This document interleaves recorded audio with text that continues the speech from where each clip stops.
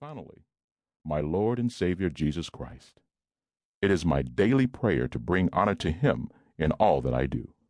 Richard Young. Preface. I believe there are a number of pastors and evangelists making a difference in this country and throughout the world.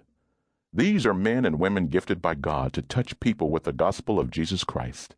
There is no pattern to the background, doctrinal orientation, education, or ethnicity of the effective pastor. They are Baptists, Pentecostals, Methodists, Charismatics, or have no denomination whatsoever. They are young and old, but there is one thing they have in common. They have an anointing to reach the world for Jesus Christ. T.D. Jakes is one of those people. In many ways, he is no different from thousands of preachers across the country who toiled in ministry, working side jobs to make ends meet, all for the privilege of following the call of God on their lives. Every so often, however, God seems to reach down and raise up one of His servants to the attention of the world. T.D. Jakes has laid down his life to touch his community for Jesus Christ. Agree with him or not, it is hard to argue that as Jakes has been faithful to the cause of the gospel, God seems to have blessed and honored that faithfulness.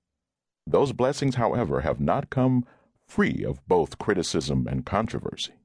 This book is an attempt to document the meteoric rise of Jakes' life and ministry. It is not my goal to sit in judgment of the man's words, methods, or doctrine. Similarly, it is not my goal to roundly justify or validate every move he has made. Rather, it is my intent to examine Jakes' triumphs as well as his trials, that we might better understand him and the clarion call that God has on his life. In doing so, I hope to acknowledge both his fans and his critics, those whose lives he has changed, and those who watch him with a wary eye, that the reader would gain a great appreciation for the undeniably incredible journey he has undertaken.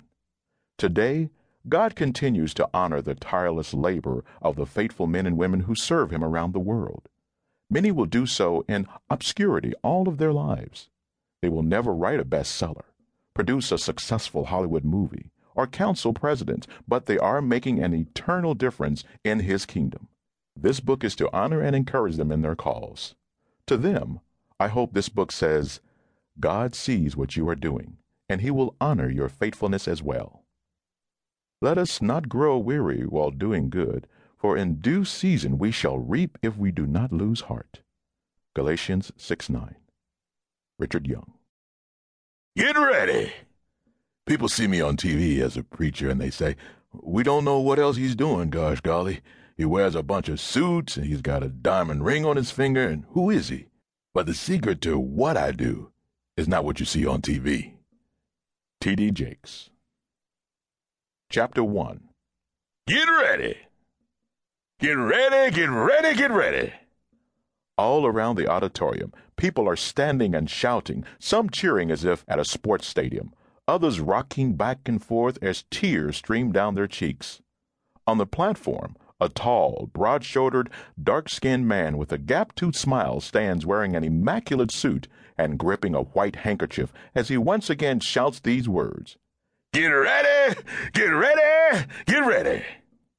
On this Sunday, as most others, thousands have streamed in from all over the Dallas-Fort Worth metroplex and beyond to hear this man preach the Word of God.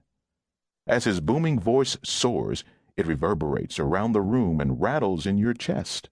Then, in an instant, it drops to a whisper, and the entire crowd seems to lean forward in an effort to catch every word. Whether or not you agree with his message, no one can doubt the charisma that flows from Bishop T.D. Jakes. This is the Potter's House, Jakes Church, which claims 30,000 members. What began in 1994 as a church of roughly 50 families in West Virginia has quickly blossomed into a multiracial, non-denominational congregation and one of the fastest-growing and most influential churches in America. Largely composed of African Americans, roughly 77%. The rest of the congregation is Caucasian, Hispanic, and a variety of other nationalities. In 2005, Time magazine included Jakes in its list of the 25 most influential evangelicals, just 4 years after it dubbed him America's best preacher.